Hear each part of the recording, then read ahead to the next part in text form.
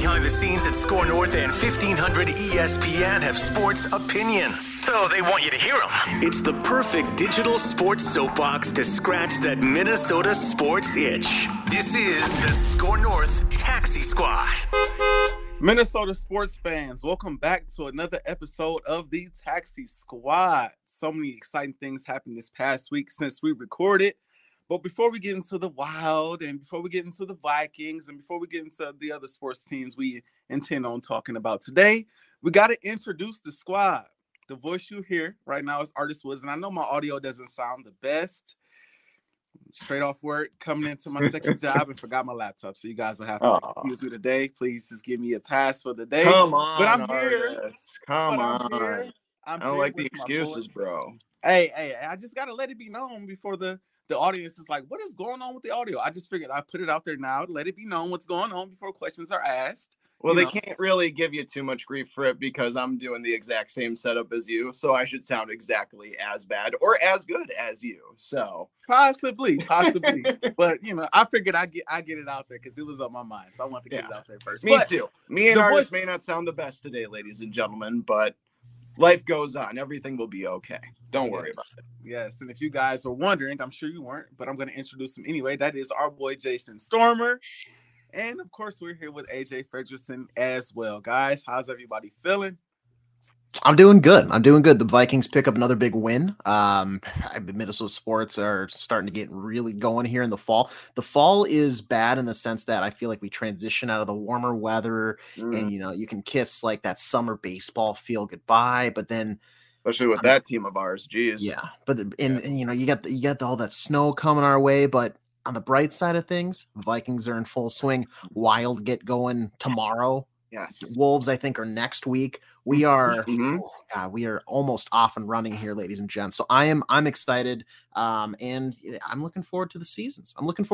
I think 3 pretty promising teams. Jason, what are your thoughts? Things are looking good. And my God, guys, this past Tuesday, it was like 80 degrees here in the Twin Cities, unseasonably warm.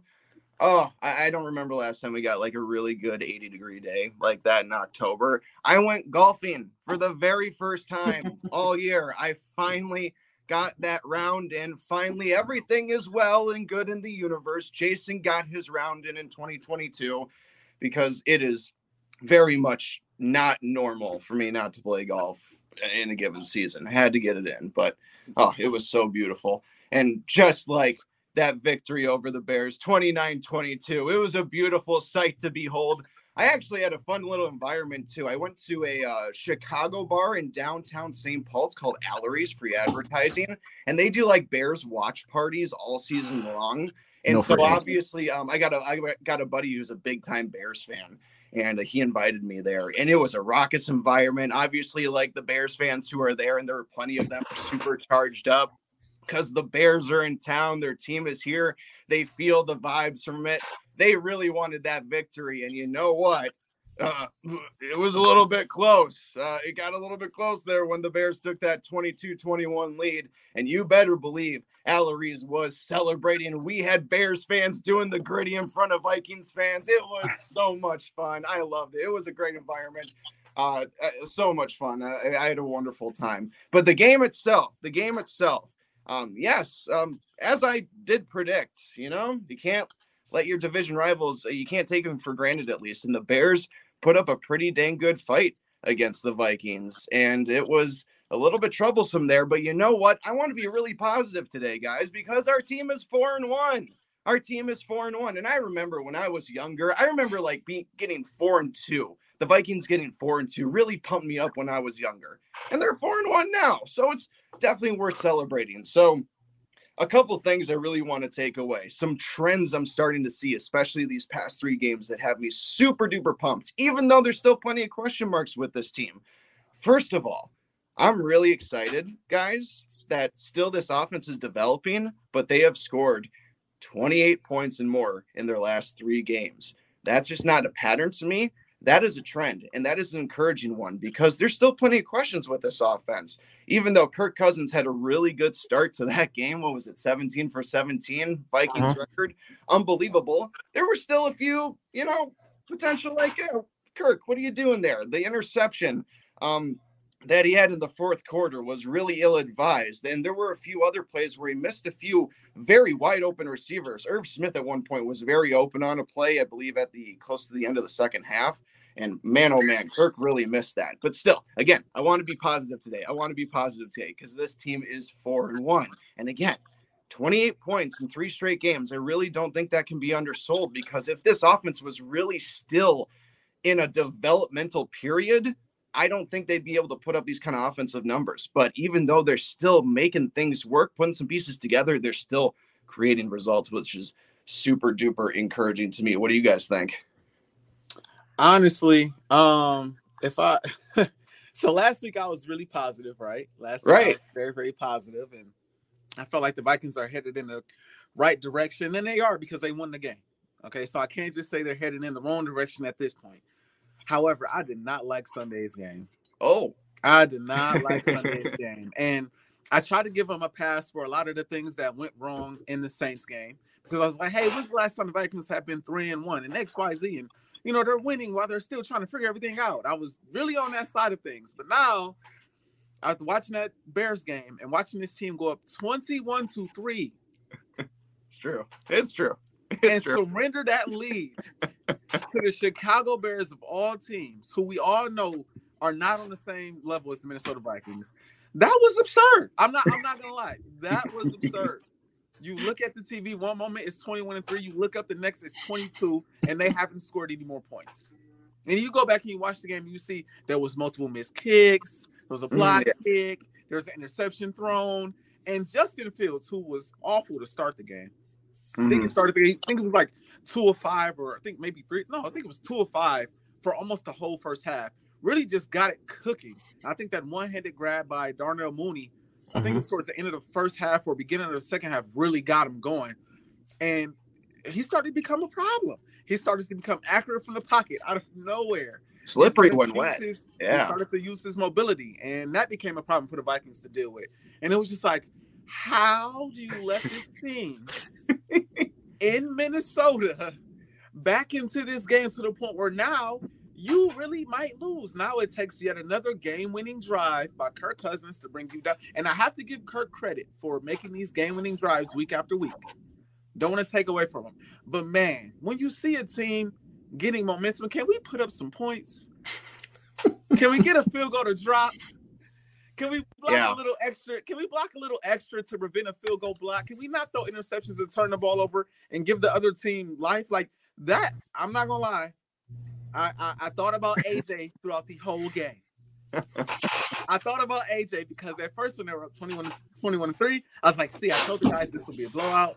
I knew AJ was tripping, and it's gonna be fine. I knew it. It's gonna be fine. And then when they came back, I thought of AJ again, like, dang, AJ was right. This whole time he was right. This team is playing way too up to their opponents or way too down to their opponents, and it's not good. I'm happy that they're 4-1. I'd rather they be 4-1 than 1-4. But the schedule doesn't get easier from here, and they're not going to beat every team playing like this. It's not going to happen. So this defense, more than anything, I tried to give them a pass like last week. You got to tighten up. I'm sorry. You got to tighten up. The Bears' pass offense was horrendous so far all season long, and somehow, some way, you let Justin Fields throw for a touchdown and 208 yards, 15 of 21 for Justin Fields. Yes.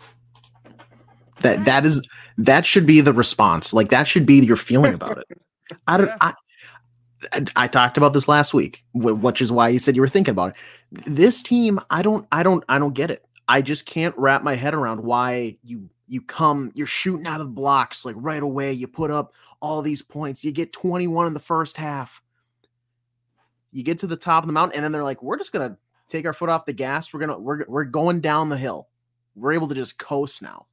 But then the Bears, 3 points, 7 points in the second, 9 points in the third. All of a sudden, we've got ourselves a game. Why can they not just put away these bad teams? Look at what the Bills did to the Steelers. I need the Vikings to do that to bad teams like the Bears. The Bears should not be forcing Kirk Cousins to make a fourth quarter game-winning drive, a fourth quarter comeback drive And then you have to rely on Cam Dantzler to get a strip fumble in the final 2 minutes or whatever it was. There at no point should we have been sweating as Viking fans about that game. And I think a majority of the fan base was like, it would have just been the most cherry on top thing for how this team has looked and maybe how the season has started, that, all right, the Packers just lost to the Giants in London. We can take a leg up in the division. Oh, of course we're going to lose to the friggin' Bears. No, they get the job done. But oh my God. I mean, the defense, and the thing is, it's not all on the defense, because it's one thing if your offense goes out there and gets a lot of 3 and outs, and then your defense is just tired. Your defense is just exhausted and they can't get the job done. It kind of was the case for some of the second half, because they get the 21 in the first half, going to the halftime, nothing. How do you not get at times a field goal to at least just like stop a little momentum from the Bears? You got to do something to get yourself in a position to score. And even if they score a touchdown, you get 3 right back. And so in reality, it's only a 4-point like net gain. Like you can't just let these teams crawl and ease their way back into the game. You have to keep playing. And it looks like they just stop at times. And I don't know what it is that they're able to just either turn it on or turn it off when they want to. But I would love to just turn the switch on and then tape it so it can't be flipped off again. There should be I don't want to get any, unless there's like barring a major injury or something like that. The defense for the Bears is not good enough to lock down this offense as well as they did at the start of the second half. That should not be happening. The game should never have been in question, yet it was. And they needed a late fourth quarter QB sneak from Kirk Cousins, a 2-point conversion to help put them up at a certain amount, and then very dramatic strip fumble by Cam Dantzler, who got absolutely shoved 2 seconds prior to that. Oh yeah, actually, he got burned by Amir. I'll say kudos and beamed himself. Yeah, kudos to him, because it's on national television. You just got embarrassed by a grown man. Most people maybe don't have the ego or whatever to like get back up and get back in the play, and they're just like, all right, I'm gonna get out of frame here. I'm gonna go whatever. He got up without hesitation, gets back in the play, and he wins them the game. Yep. So kudos to Cam Dantzler, who actually had himself not too bad of a game. I feel bad from he's off to a very good start to his season. Yeah, Smith-Marsette had a rough game. He actually stopped a 2-point conversion too. Yeah, it was actually pretty pivotal in the game as well that the Bears went for. So it was a great game. He's made plays this year. He was the highest rated defensive player on the team this week. PFF 86.3. That's special. Yep. That is special. Yep. Artist, I gotta ask. You saw him get in the end zone. Jalen Rager. Are you regretting it? Are you regretting it yet? He has to be. No doubt. Not even a little bit. Liar. You liar. I will say the little kind of goal line shimmy that he did to get into the end zone was pretty. And, I always knew he had the ability to do those type of things. It's just, it's good that it was only a 1 or I think maybe 2-yard touchdown, because it wasn't going to go for probably more than 5 yards knowing him. Like just the way it's just something about him, man. So I don't want to do that to him, because he did get in the end zone, and I don't want to throw shade, but it's a triggering subject for you. It's okay. It's okay. This is a safe space for you, though. You may speak your mind. Yeah, I'm proud of him. That's what I was saying. I'm proud of him getting in the end zone, and I do wish nothing but the best for his career going forward. I do think that this situation in Minnesota is a nice fresh start for him, and he'll have the opportunity to really revive his career. I'm happy for him. I can't forget, man. I can't forget. I can't forget how he looked in Philadelphia. So let's hope he's better in Minnesota.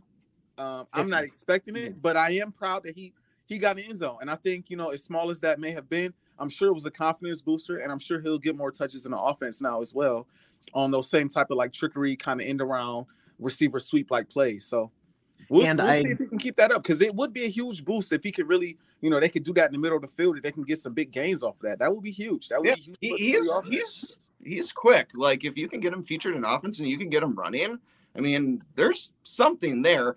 It may have to be more like trick play involved, because that wasn't a play, obviously, like the Vikings are going to run too often. That's more of just like a goal line specifically made for him kind of thing. But he's got to be able to, like, I don't know, he's got to show more potential as an actual receiver.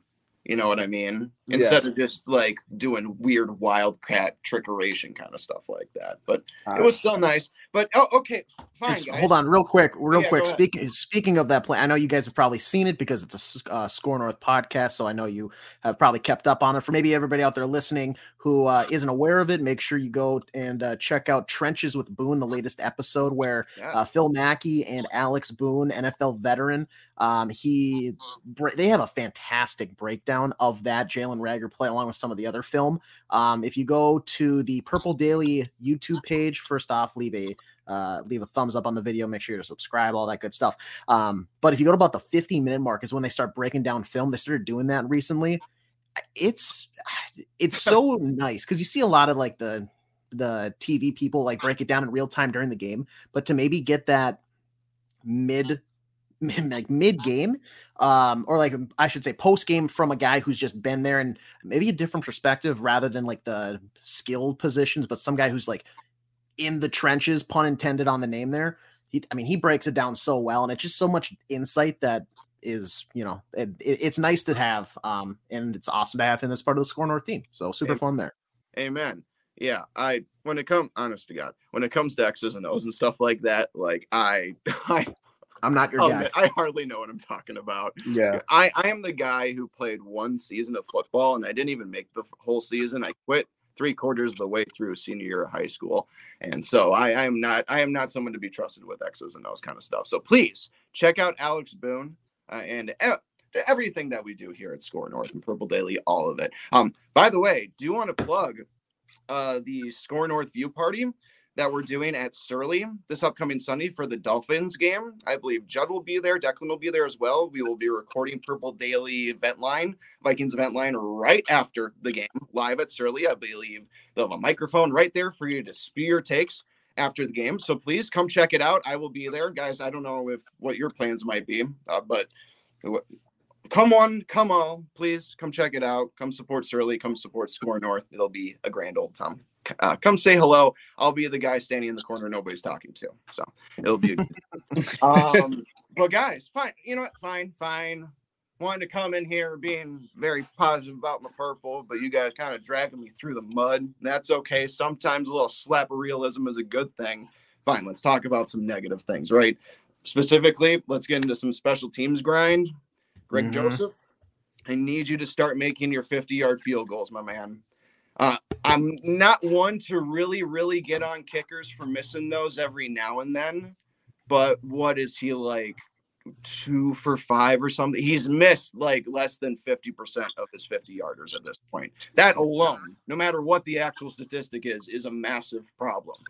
And I mean, he has a perfect environment for kicking. It's US Bank Stadium, and I know people have been talking about, the windows have been open that they have on the side of the stadium there that face Chicago Avenue. I don't want to really necessarily hear that as an excuse per se. I don't really even know how windy really it was in the Minneapolis downtown area. But this is a conversation I wasn't expecting to have, to be honest with you, because Greg Joseph was getting rave reviews at training camp in the preseason. Everything looked fine. He looked good. But now it's starting to not necessarily be a problem. It hasn't necessarily cost the Vikings yet, but it's now something that's become you just can't help but notice it. They handily win that game if he makes those two. Granted, one of them got blocked, but they handily win that game if that field goal doesn't get blocked and he makes both of them. Handily. Yep. I think at that point they do put this team away, but it's the fact that they gave them life over and over and over again. That drives you crazy, man. I don't. Yep. All right. Yep. The other thing that'll be negative about too is that maybe fill me in real quick before you move to your next point. But are we at the point where a 50-yarder is considered like you should be hitting that every single time type of thing, or where are we at? Like, what is the ranges? Because I have no idea anymore. Will Lutz almost drilled 260+ yarders in London. And then, with the history that this team has, a 27-yarder isn't safe. So I just don't know. I'm confused as to what should be gimmies and what should be, all right, well, not every field goal is kicked the same. So like, is 50 and in? Is that a gimme from now on or what? Well, I wouldn't say it's a gimme. No. I wouldn't call a 50-yard field goal a gimme for sure. Like if I'm rooting against an opposing team and they're kicking a 50-yard field goal, I'm like, okay, they might miss this. Yeah. But I won't go as far as to say good field goal kickers shouldn't make the 50-yarders, if you know what I mean. Like when you think of the best field goal kickers in the league, when they go line up to kick that 50-yard field goal, you do have a different type of confidence because they've been there. They've done it multiple times. It's not a gimme, but you kind of at the same time count on it a bit. Like he's going to make this. As long as this doesn't get blocked, he's going to make that. A lot of my thoughts and just feelings about the team are a lot of the same. I mean, Justin Jefferson had a huge game, and I think that's something worth noting. But it's the Bears after all. I'm not expecting the Bears to lock them down because they don't have a Darius Slay. They don't have a insert good corner here. Right. It's one of those things where it's just like, okay, that's great. That's better than I anticipated. 12 catches, 154 yards. I expect you to get probably pretty close to that though. Not in the terms of the, you get what I'm saying. I expected close to about 100 or so. But I mean, Dalvin Cook, it was nice to see him kind of have that day that we've been missing just because he's been battling with injuries and whatnot. But I don't know. Despite there being, I think, a lot to talk about, there's also not a lot to say about this game because it's just like, all right, sweet. You'll beat the Bears. You got to move on because I think they have a bigger test that has some questionable quarterback situation moving ahead here. So before we maybe touch on that Dolphins game this weekend, do you have any final thoughts, guys, either one of you, with just your final takeaways from Bears v Vikings? Yeah, my thing is like they just have to close games better. Oh, you got to close games better. You got to find a way. Now, my biggest thing last week was, well, the offense didn't help them out much, and XYZ, they had multiple opportunities in the red zone that they didn't cash in on. Okay, this time you don't have that excuse. This time the offense did come out guns a-blazing, put up 21 quick points, and yes, they kind of stalled out in the third quarter, but at the end of the day, they gave you guys an 18-point lead. Mm-hmm. They gave you an 18-point lead. That should be enough for any defense against the Chicago Bears at home to seal the deal. And so my biggest thing is that they have to do better. Defensively, you have to be better because you're getting ready to play the Dolphins, who's a better offensive team. Shortly after that, you're going to play the Cardinals, and you're going to play the Buffalo at some point. You're going to play Dallas. You're going to start playing better teams, and it's a lot harder to win those games. It's a lot harder to win those games playing the way that this defense, because like Jason said, this offense has actually been doing pretty well overall, big picture wise, and it's been saving this defense from a lot of games that should have been losses. So I'm kind of like I said, I'm like you from last week, AJ. They have to be better. They simply have to be better on the defensive side of the ball in order for this thing to go the way the way Minnesota sports fans want it to go, the way Minnesota Vikings fans want it to go at the end of the day. But they're 4-1. Yes, and I think that's the biggest thing because positive, yes, positivity, gentlemen, yes, winning, spirit, yes. Winning ugly is still ugly. I mean, hey, if you want to win off a fourth quarter comeback, 17 games in a row, and throughout the playoffs, you still end a winner. You still end as a winner. So, Jason, do you have any final thoughts on that Bears-Vikings game? One other trend I'm very encouraged by through very early part of actually, I mean, can we call this early part of the season now? We're almost like a third of the way into the season. I can't even believe that we're even at this point. But one thing I'm really I know it's crazy. One trend I'm really encouraged by, and I know all of these games have been at home, but you are 3-0 against your division. I don't think you can undersell that. That is huge. Again, those have been all home games.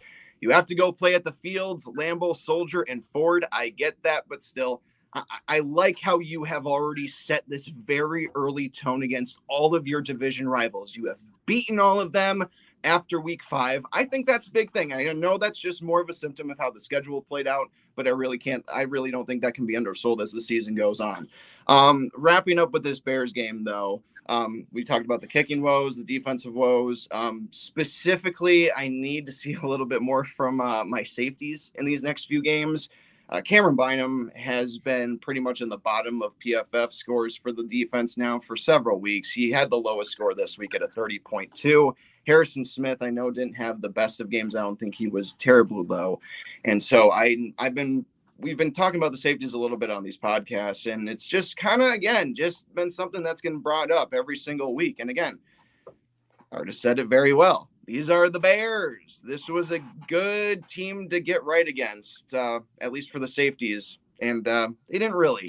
Danielle Hunter and Zadarius Smith. I know they had some flashy plays. We had Danielle finally get a sack this game. Thank goodness he finally got one. And we almost had that strip fumble from Zadarius. Great. But they also had 2 of the 3 lowest scores for PFF for the Vikings, along with Cam Bynum. Danielle Hunter had a 47-9 and Zadarius had a 49-9. So even though like they looked somewhat the part, I guess when you actually like really look into the X's and O's like Alex Boone does, and they maybe didn't have the best of games. So I really need to see more from them a little bit. One thing I was really encouraged also from this game offensive was that Dalvin Cook seemed to cook in this game. I really, really like that. And one thing I think I've figured out with Dalvin is that, people have obviously like the shoulder's been the biggest issue with injury with him with the season, but like an ankle issue has always been something that's been talked about with Dalvin. I mean, look, probably every running back in all of football has an ankle issue, so it's probably a symptom of just the position, right? But one thing I think that you can tell when when that ankle is feeling really good is when the Vikings evolve a lot of sweeps and tosses to Dalvin. I saw that a ton, getting him on the edges, and he definitely got on the edges very well, especially on that trick play where they lateraled to Jefferson and they threw it back, and then Jefferson threw it back to Dalvin, and then that was like a 30 or 40-yard play. That was fantastic, but they got a lot of sweeps and tosses involved. And I don't know, one thing I kind of noticed in the couple of weeks beforehand is that Dalvin was just kind of being fed stuff kind of up the middle, and so maybe heaven forbid that ankle was just feeling really, really good this week. And that's why Kevin O'Connell and the Vikings offense thought that they could use him in that way. That was really encouraging to see. I guess we can now pretty much transition into the Dolphins game, I suppose. But my final thoughts for the Bears is just another win. I'm encouraged. Again, you've scored at least 28 points in 3 straight games now, and we still have plenty of questions about how this offense is developing. JJ took off like JJ normally takes off. Any of those questions we had about those performances in week 2 and 3 are gone. JJ is soaring right now. He's playing out of his mind. And so hopefully we can take a little bit of this momentum down to South Beach, gentlemen. Yeah, Dolphins coming up here this Sunday, noon kickoff. We don't know if Tua will be back. I've seen stuff that it's very possible that he might be. Not very possible. It's a little possible. Teddy, they got dinged with the new protocols with Teddy. I think first play of the game. Yeah. So I mean, I'm glad to see that stuff is already like in effect. But then Skylar Thompson, the third string rookie quarterback, had to perform for them. I mean, they have 2 really, really, really good wideouts with Jalen Waddle and Tyreek Hill, and then Raheem Mostert's actually been surprisingly good in the backfield for them so far this season. But I think with kind of the rocky waters they have at quarterback, this is a game where maybe a couple weeks ago you're like, oh no, this one could be bad. But I think this is one where the Vikings going down there, they still might be underdogs in the sense of the spread, but I think it's a game that's very winnable for them. Actually, I can confirm that Skylar Thompson will start this game too. I think he's still being evaluated things, but he's still being ruled out. I mean, it might still be a PR nightmare for the NFL to throw him back on a field right now. So if I were the Dolphins HR, I'd be pleading with Mike McDaniel. Please do not start Tua Tagovailoa this week. And I don't know what Teddy's situation is. I think he is still in concussion protocol. I'm reading a story from Marcel Lewis Jocks on ESPN saying that he's still in protocol and he's not going to play either. And you saw that rule kind of obviously. We saw the rule kind of manifest in the Falcons and the Bucs game and the Chiefs and the Raiders game. There is an overcompensation in the officiating of quarterbacks right now in the NFL. Ever since he got hit and then he got hit again, and you know what? I mean, I don't know if I can necessarily blame the league. I mean, what is it? If you get 2 concussions in a week, it could be fatal. Yep. Yeah. When you're dealing with the actual potential livelihood of your players and their health, it's okay maybe if there's a couple extra flags thrown. And I mean, I don't think that the Bucs game really screwed over the Falcons, but I don't think the Chiefs one really ended up altering the end of the game or anything like that. Also, just a quick point, looking at it, the Vikings did open up as 3-point underdogs, but since then the spread has shifted heavily in their favor, going from 3-point underdogs to 3.5-point favorites. Yep. A lot of the money coming in on the Vikings. Yep. That's right. I am not very confident about this game. And why? I'm not going to lie. The way the Vikings are playing the game right now, it just gives me cause to pause, man. And even though we're not sure about the Miami Dolphins quarterback situation at the current moment, they got guys that can make plays on the offensive side of the ball, man. They got guys that can make plays, from Tyreek Hill to Raheem Mostert, who I think looks like he went for 113 yards last week in a touchdown. Looks like he's back. Yep. Yes. Waddle. They got guys that can make plays. Now, granted, they did get blown out by the Jets, but the Jets are kind of a ascending team. Sneaky good this year. Yeah, it's a weird thing to say out loud now that I just did it. They're sneaky good. Yeah, they are. Been a breath of fresh air for them. Flux. So. Yeah, they look decent so far this year. So I can't necessarily. I can't fault them too much for that. Especially seeing as though you went in the game with a game plan for Teddy Bridgewater. He goes down, and now you got to throw the rookie out there. And now it's just like, well, there goes the original game plan. Now let's figure out what we're doing now. And the Jets come out and they stump you out at home. But at the end of the day, this game is on the road. And again, the way the Vikings have been playing, I'm not confident that they can stop those playmakers on the other side of the ball. I think it could be a shootout. I think it's a game that the Minnesota Vikings could win for sure, because they have the weapons and they should win this game. Let's be clear. It's not only is it a winnable game, it is a game they should win. They should win this game. But seeing them struggle with Justin Fields and seeing them struggle with the Saints, and again, I tried to give them a pass, but this past week was unacceptable, man. It was they won, but man, that's not a good look. At least the other game was in London. You can't really say it was a home game. I expected you guys to come out and dominate at home, and man. So I know we're going to make our predictions in a minute, but I'm not going to lie. I am kind of leaning away from the Vikings in this game. I don't like this matchup. I know, like I said, we got to figure out the quarterback situation for the Dolphins, but with the whole week of preparation for the Dolphins, knowing, because they know what they're going to do at quarterback. So they have a whole week pretty much to prepare for what they're going to do at quarterback. And they have a whole week to prepare for how are we going to get our stars from Tyreek Hill and Jalen Waddle involved in this game, along with Mostert. And they're three of the fastest guys in the league. We've already lamented how slow the Minnesota Vikings secondary is. I just don't like the matchup, especially on the road right now. I'm not feeling overly confident. Maybe you guys can talk me off the ledge before we make these predictions, but I am not confident in the Vikings in this game. And maybe the one time I pick against the Vikings, they come out and they blow a team out. Maybe, just maybe. Your 5-0 reputation is on the line here, my friend. Think logically. It is on the line, and I don't know, man. My gut is telling me that they're in a bit of trouble this week, but I don't know. Maybe you guys could talk me off the ledge. I don't know.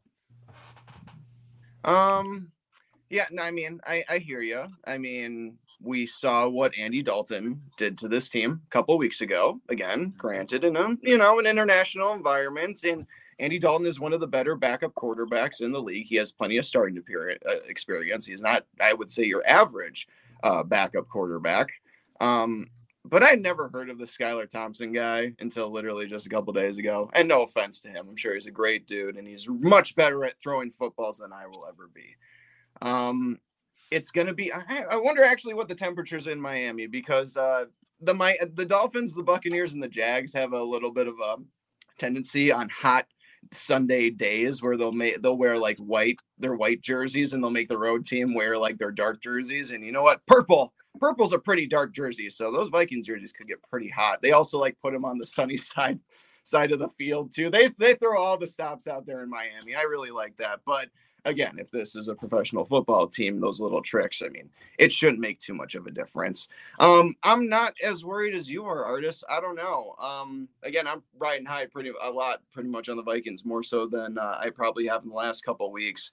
And just this whole situation with the Dolphins is just in flux. Even though, yes, they have all those playmakers and they are explosive and you can throw it up to Tyreek and Jalen and they're going to be able to come down with a lot of it. They've pretty much been shut down ever since Tua went out. Jalen has hardly done anything and Tyreek's been okay. That offense is really in flux.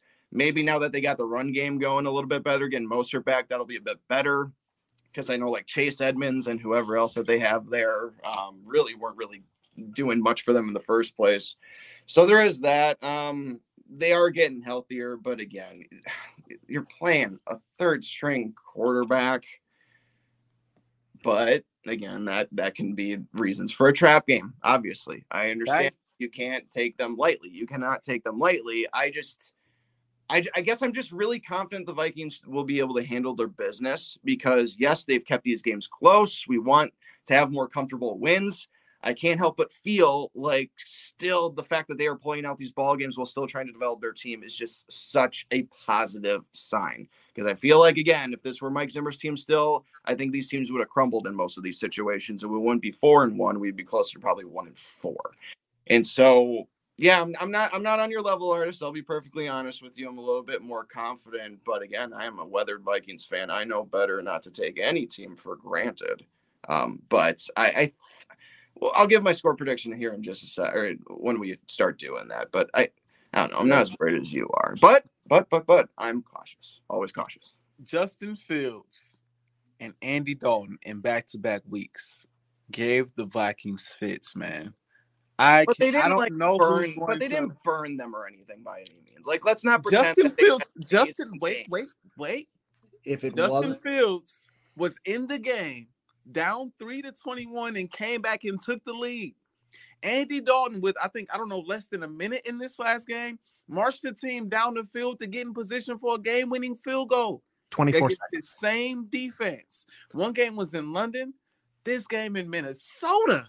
Yeah. Now you're going on the road, playing in a hostile environment. I don't know. Like I said, I could be wrong, but after what I just saw Andy Dalton do, okay, that was in London. But what I just saw Justin Fields do in Minnesota, I'm just not ruling anything out. And these guys have the type of playmakers that you can hit them on a slant and they can go 100 yards at a moment's notice. Mm-hmm.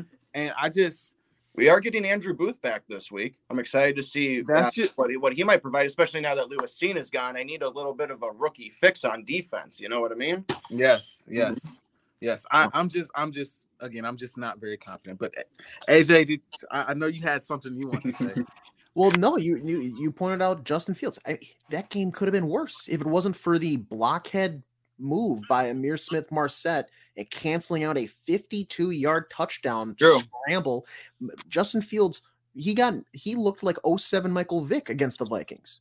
Like, yes, he did. I don't have too much tape on Skylar Thompson, but I mean, I don't have the highest hopes. This defense, I don't think everybody's expecting they can just shut him down. You know, it's a rookie third string, blah blah blah. Oh, just to look on to the bye week, and then you can take on who they have. The Cardinals. You got the Cardinals next. Worry about Kyler. Skylar Thompson's about to be a household name on Sunday at like 3:00. He's the first rookie to ever throw a perfect passer rating and 4 touchdowns and 400 yards and blah blah blah. That's how I feel. It feels like such a trap game. It feels like such a trap game. Oh my gosh! I don't. For the record, I don't think he's going to be that good by any means. I think he's going to be able to do enough to put them in a position to where Vikings fans are at least sweating. I think it's going to be somewhat close at the. This is. I don't write that down here, but write this down. It'll be a 1-score game at the start of the fourth quarter. Okay. That's fair. It'll be close enough to where people are like, "Oh no, here we go again." Here we go again. Do we want to get in predictions? Yeah. Who wants to go first? I think this is gonna. I think whoever has the best record should go first. To be honest with you, Artist, I think it should be you. You just want me to get this out? I'm fine with that. Yeah. You just want me to get this out on record right now. We don't want you to have too much time to think about it. You know what I mean? Yeah, that's fair. We want your O to go, bro. I gotta be honest. I'm at home. I'm rolling with the Dolphins to win this football game. Ow! I think the Dolphins will win this football game. I really do. I think they will get the ball to their playmakers, Tyreek Hill and Jalen Waddle, and I think those guys will have a field day. I really see it coming. I think they're both due for breakout games. I think you give whoever the quarterback is a whole week to prepare and a week to figure out how we're going to get the ball to these playmakers. But more importantly, if they can get the run going on this Minnesota Vikings defense, which isn't the best against the run right now, you can get Raheem Mostert on the outside or even in between the tackles, and he can go for another 113 yards and a touchdown and kind of control time of possession a bit. I can see, unfortunately, and I hope I'm wrong, but I can see the Dolphins finding a way to get out of this game in Miami. I really could. I, unfortunately, have the Dolphins in this game. I'm going to say by a score of 26. I think the Vikings will make it very close. I think they'll try to make another game-winning drive at the end, but I think it will not work out this time. I think it'll be 26-24 Miami Dolphins. Wow. I love how you're putting just the 5-0 reputation on a third-string quarterback. I love that. You're a true Vikings fan now. Because that's exactly what a true Vikings fan would do, exactly what you're doing there. Welcome into the fold, brother. We love you. Hey. No more Eagles, though, right? You're done. No, we ain't doing all that. I will always be an Eagles fan at heart, always. But I have love for the Vikings as well. And I hope not this week. Not this week. You don't know. I hope I'm wrong about my prediction. I really do. But I'm scared of Tyreek Hill and Jalen Waddle against this defense. I am not confident with those playmakers on the field against this defense. If maybe this were a couple weeks of Skylar Thompson, because obviously he got thrown into the fold right away last week. I mean, he basically started. Teddy played one series, and that was it. So he basically started the game, and they were pretty much anemic. If maybe this were like a couple weeks into it, and we don't know how long Tua and Teddy will be out, I think I'd probably be more nervous, like you or Artis. But this is also new to him. He probably didn't expect any of this. I mean, he's a professional athlete. He should be prepared for these moments when they come, because they can happen, obviously, in a moment's notice. But learning a whole new playbook, they do have a first-year coach. The Dolphins are still adjusting themselves. They're in a kind of developmental period, just like the Vikings. And so that is really just kind of when you put those ingredients and make a stew, for me, I have to pick the Vikings in this game. Even though, yes, the threats of Tyreek, the threats of Jalen, the threats of a healthy Raheem Mostert are potentially a lot to overcome. The quarterback play is just such a what if for them right now. And actually, like, I'm sure a lot of Vikings fans are going, oh, thank goodness we don't have to play Teddy, because our hearts can't take it, because we all still love Teddy so darn much. And I wish he was honestly still the quarterback of the Vikings, to be honest with you, but we know what happened to his leg. There's a lot of just issues with the Dolphins right now, even though I think they have a pretty decent defense. I don't think it's a bottom half of the league defense by any means. I don't know what the weather will be like down in Miami, but I'm very encouraged by, what the Vikings offense has done the last couple weeks. And yes, the defense is, we can't ignore it. We obviously can't ignore it. And we've been saying the last couple weeks, these should be pretty good get-right games against Andy Dalton, against the Bears and Justin Fields. And again, they are getting another opportunity, this defense, to have a get-right game. To what extent they will have that, I'm not really sure, because, even though I'm seeing encouraging signs, I still have plenty of questions about this defense. So in terms of my prediction, let's see, what did I say last? I did like 31-21 last week, so I'm not going to get to the 30s for the Vikings this week. I think they'll definitely get to 27 for sure. They're going to win. They're going to win the ball game, 27. And then the Dolphins, 27-20.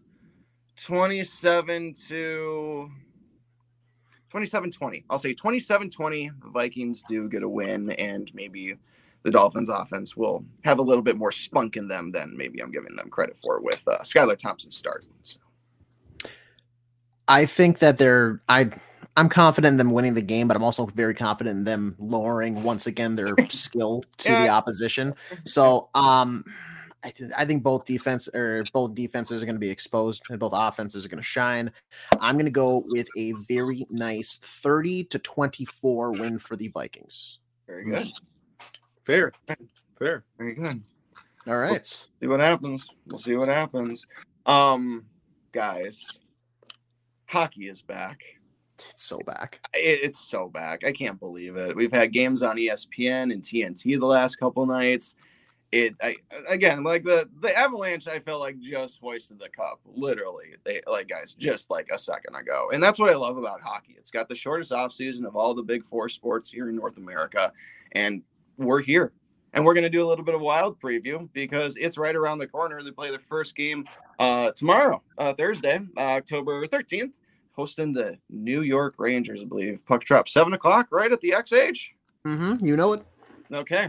Right on. So obviously I've been trying to just binge as much Wild content as I can the last couple of days, just because, frankly, because it's a short off season, it does kind of sneak up on me every single time. So I'm just trying to get all my ducks in a row, just getting everything and getting in the thick of the Minnesota Wild. And so a couple of questions I just kind of want to start off with, really, that are kind of presenting themselves as the season's starting to get in here is, at least for me anyway, is just how are we going to match the level of production from Kevin Fiala? And are we going to be able to trust that Marc-Andre Fleury doesn't fall off a cliff because he's a potentially old goaltender? And frankly, just AJ and Artis, just looking around and just reading all these articles and stuff, a lot of people are still high on this Minnesota Wild team that they will be able to find that production, even though Kevin Fiala is gone, and that Marc-Andre Fleury will continue to play at least a pretty good level. I'm seeing them at least top 10 in power rankings. I'm seeing them pretty consistently being at least finishing ahead of the St. Louis Blues, second in the Central Division. Obviously, everybody's pretty much picking the Avalanche to win the Central, and a lot of people are also picking them to win the Stanley Cup again, too. But I think going into the offseason, guys, that's a lot of people were like, oh, boy, Fiala's going to be gone. We're going to enter this cap space hell because of the Parisian and Suter buyouts, and this team might not be as good. Frankly, I'm actually pretty shocked that seems to be a lot of decent hype about the Wild going into the season. I'm encouraged by it. Yeah, no, I'm looking forward to it too. And one of the questions that you posed there was like, where's the extra, I guess, offensive output going to come now that you've lost Kevin Fiala to the LA Kings?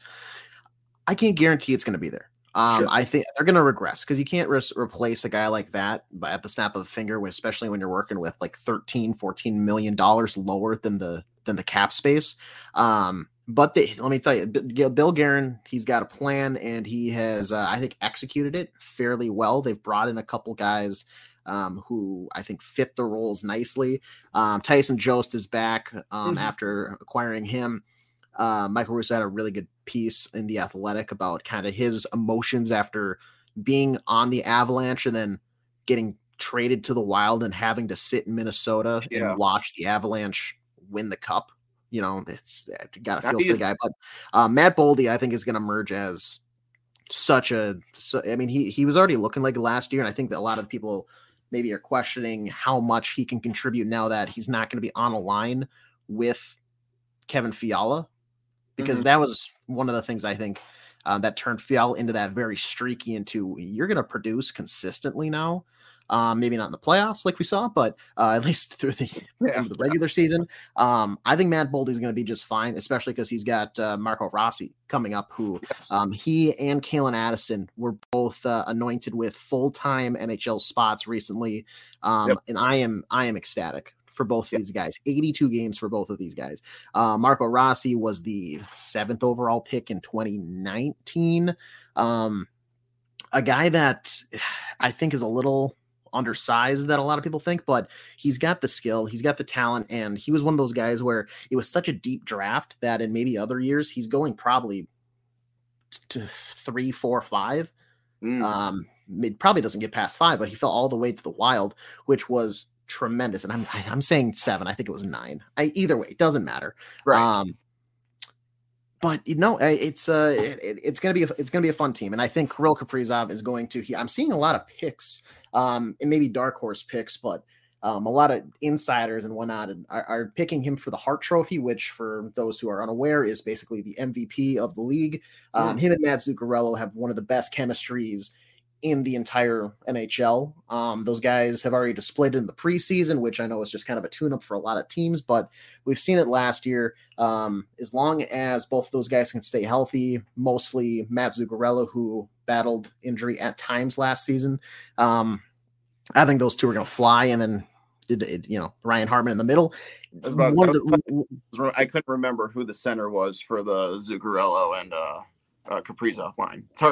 Hartman, who has, in my opinion, one of the most team-friendly deals, like best value contracts in the league. Just criminal that he's only making like $1.7 million.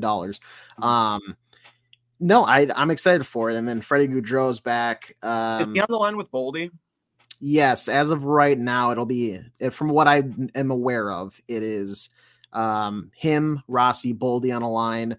I'm just excited to see Kalen Addison out there, because this is a guy who is going to step in and be able to add that kind of offensive output, especially a guy who can quarterback the power play. Not that they didn't have somebody like that already, but he's just got such a creative playmaking ability to where when I see him at the blue line, I'm like, okay, he's surveying every single guy on the ice. He knows exactly what he wants to do, and he's going to make something happen instead of just stand there and maybe just loft a pass and that gets intercepted.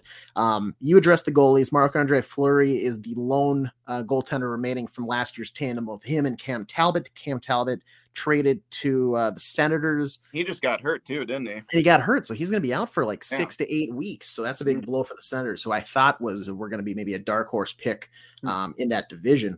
But they bring in Philip Gustafson, who has been playing on that team. He only played like 16 games for them last season. He didn't really get in much, and they were bad. So it's been a bad past couple of years for the Senators. Ever since I want to say it was one goal that the overtime goal or whatever it was to Pittsburgh, where they lost in the playoffs. Like you don't have any of those guys anymore. Like Carlson is far past that time. It's just not. Is he dragging down the San Jose Sharks right? Jeez, is that the biggest albatross contract in all of hockey?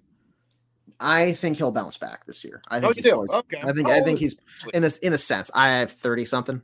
Well, they're a rebuilding team anyway. Yeah. But he's been on a bad team, now on a team that, I mean, they have it locked down for the most part, like defensively. Like they force people out wide and create low percentage chances. Mm-hmm. That's what goalies want, because anybody in the NHL, that was the biggest thing when they brought in Talbot was, okay, you're going from that Dubnyk to Talbot. Dubnyk was kind of allowing those, you should really be stopping those, but you're not type of goals. And Cam Talbot was at one point with Edmonton, before coming to Minnesota, a Vezina candidate, which is, once again, for everybody who is unaware, the best goalie in the league. He kind of found that form at times with Minnesota. And Fleury's been that. For most of his career, he's kind of like this ageless wonder, where it's just like, he's you got to remember, he's 2 years removed from being the Vezina winner. So incredible. At this age, you got to wonder about like the workload. Is he going to be able to handle it and whatnot? But I think Philip Gustafson is going to be maybe not like the best backup, but he's going to be more than capable of stepping in against maybe those weaker opponents, and maybe allowing one, maybe two, but you're confident enough in the defense to help you out, and the offense to be able to score 2 or 3, and maybe you win a game 4-2, or you win a game 3-1 or something like that. Right. It is it is cool to see like Billy Guerin fully investing in Kalen Addison now, because he was kind of like in and out of Iowa here throughout the season and stuff like that. So to actually see him invest, because I like him too, because he definitely has a little bit of an offensive spunk to him that I like. I think Fleury will be fine for the most part. I really do. Frankly, I think if he were really close to a cliff and it were obvious, Bill wouldn't have re-signed him. And I know that they go way back and they're buddies and they're close and stuff like that, but I don't think Bill lets his relationships get in the way of what's good for business for the Wild.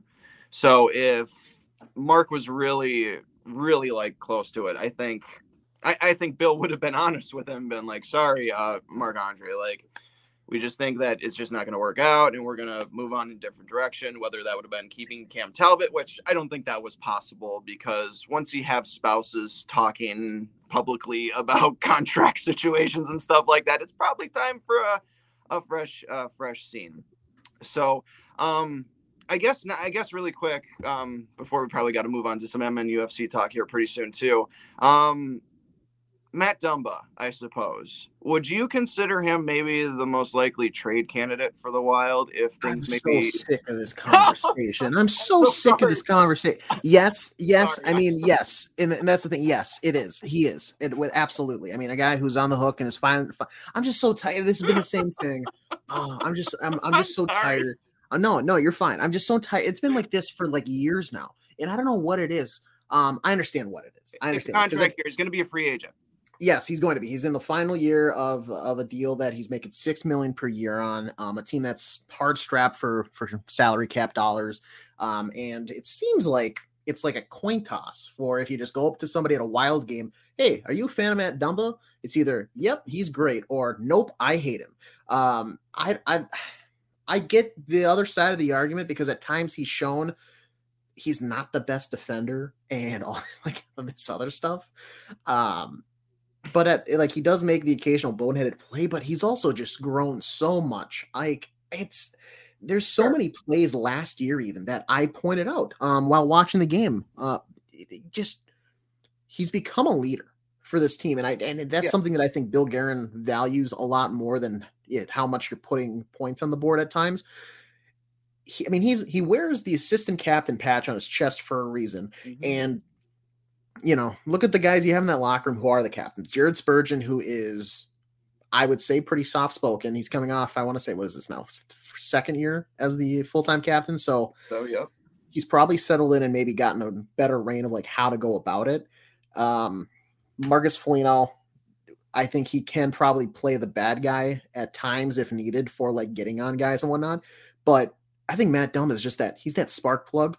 I mean, the guy brings a lot of energy. He has, given his background and everything like that, he has a much different perspective on the game with his experience in life. Mm-hmm. So he brings just a lot of different character to the team. And I think the Minnesota Wild need that. And what he does on the ice, I think is fine. He's a physical guy. He plays as hard as anybody else. And if not harder, he's got a cannon of a shot, which I know a lot of people are like, well, who cares? You can get somebody else. Yeah, but you need somebody who's going to fit the role right. And so you need a guy who can play offensively when needed, and he'll hop up in the play. At times on defense, he is a liability. But in the locker room, I feel like he does so much to where I'm just sick of you got to trade him. I want him gone. I'm so done with him. And in my defense, you're done, Mike from White Bear Lake. Yeah. But guess what? You don't make the shot. You don't call the shots. You don't get a say. You're going to sit on your couch, crack your Bud Light, and you're going to yell at your TV at 9:00 at night because he turned the puck over. Guess what he also did? He has 5 hits, he has an assist, and he's +2 on the evening. So how about you shut up? Yes, no. I love it. Yes. No, but yeah, long story short, yes, he is probably the most trade candidate, depending on how they are moving into the trade deadline portion. If they don't look like a team that can probably go all the way, you're going to want to move him so you can get something back, because what he brings at the trade deadline is going to be a lot better, I think, than a lot of other pieces at that point. Right. And again, I didn't say that to try to get AJ going here or anything like that. I like Matt Dumba. Yeah. He's a good player. He always plays his heart out. Sometimes he gets injured, unfortunately, because of that. Sometimes he punches guys the wrong ways and breaks his hand sometimes. But I really respect the guy. The way, even just off the ice stuff, the way he helped create kind of dialogue about the George Floyd situation here in Minneapolis, and obviously giving a platform for hockey players to speak about that, especially hockey players of color and stuff like that. Yeah, I have a ton of respect for Matt Dumba, and I would hate to see him go. I think he's grown a lot of good roots here in Minnesota, and I only brought him up because of exactly what we just said. He's in a contract year. And yes, his name has been brought up a ton, but I was just looking through some articles, and he was obviously a name that was brought up as the leading candidate for the Wild to trade. But hopefully we just win a couple games and we don't trade him in the first place. I was looking at, I think it was DraftKings odds for over-unders for point total for the Wild. I saw they are at 101.5. Guys, are you taking the over or the under on that? That's so tough because I think they're going to be third in their division and probably lock up a playoff spot, but I don't know. I would probably take the under, but they're going to set at like 99 or 100. Like if you were going to tell me anywhere like a point or two down, I would have gone over. If you give me 1 point up, I'm going under. Where it is, I'm going to go under. Okay. I would, because what were they? 111, 12, 13 last year? Something like that. Right? I think they're going to regress, but they got to 100. Yeah, they got to 110. Yeah, when I saw that too, I was pretty surprised. And I think in the grand scheme of all the other teams where that ranks, that puts them in like the 6, 7, 8 range in terms of where DraftKings thinks they will overall be in the standings. Yeah, I do expect a little regression, just like you, AJ, with this team. We do wonder where the offensive production is going to come from the lack of Fiala nowadays. We're not sure if they're going to be able to match that. Although I did look. So Fiala's line last year with Boldy and Goudreau, I believe in total, all three of them scored 160 some points.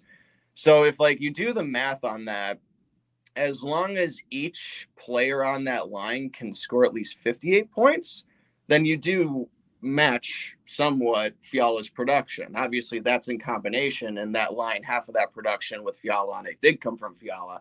So maybe that's a little bit too much to ask, but is it unreasonable? I don't really think it is. But is this team going to have enough offense? I mean, obviously Kirill's going to be Kirill. Kirill's going to be just fine. Kirill's probably only even going to get better. And, but I still expect at least a little bit of regression.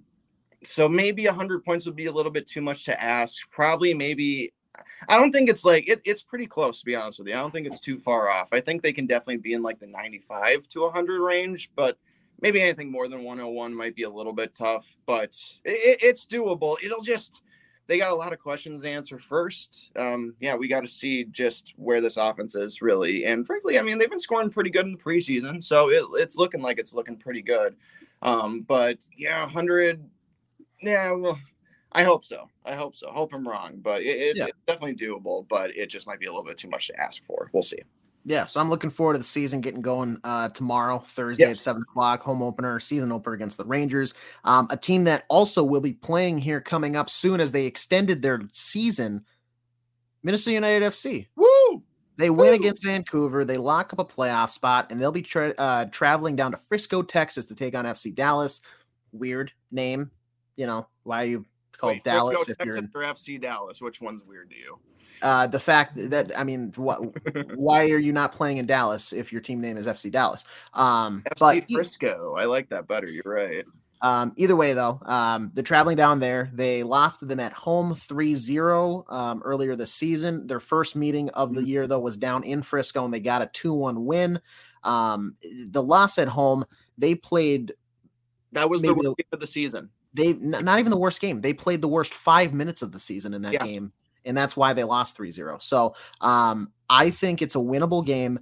They have, I think, of like the quarters of the bracket, the easiest one to get to. Not the easiest, but the best road to get to the conference finals. Well, where I imagine they're inevitably going to play either LA Galaxy or LAFC. But they, they've got FC Dallas, and then they will play. If they win, the winner of Real Salt Lake and Austin FC. And obviously we got to take care of our business in Dallas, but let's cheer the heck out of Salt Lake, because then we get that home playoff game because we're the 6th seed and they're the 7th seed. And then that means we don't have to go down to Texas twice. We'd have to go to Frisco, and then we'd have to go to Austin. No need for the Texas two-step. I like it. Hey, yeah, get a Frisco burger while you're there. I think that's probably why they call it Frisco. Anyway, yes. What I loved about the Vancouver game, decision day, obviously the pressure is as great as it's going to be all season. That was, to me, AJ, we just took care of our business that game. It just seemed like we had the attitude, all right, guys, like enough horsing around. we're just going to go in here. We're going to shove off this non-playoff team, Vancouver, even though they were pretty contenders for a playoffs, but let's just get them out of here. We got that goal at the 17th minute, set the tone pretty early. And I was very encouraged by that, because we were really wondering, just like, oh boy, what did this team have in it going into decision day? And they just came in and be like, yeah, we're a playoff team. We know we're a playoff team. Let's go to Texas. So yeah, we'll see about. Yeah, go ahead. It was a breath of fresh air for a team that had, in their 6 games leading up to that, 5 losses and a draw. Not great when you're trying to lock the playoff spot. So to actually find your identity, start the game, control it for 90% of it. They felt like they were in control for most of it. It got to the halftime. I texted John Harrison, who was on the call, and I was like, all right, just don't collapse now. Because I was waiting for it. I was waiting for it. Yeah. And then they get that second goal, and I was like, okay, we can breathe. I finally sat back in my chair. I relaxed while watching it. So it was nice to have them actually come out and look like they knew what they were doing and have that identity. It was great to have Robin Ludbeck, who he's so versatile. He can play on the wing. He can play in the midfield. He can play that box to box role if you need him to. He was tremendous. And I think having him, and everybody's going to have to probably step up their game a little bit now that it's the playoffs, and to make a run, everybody's going to have to elevate their play just a little bit more.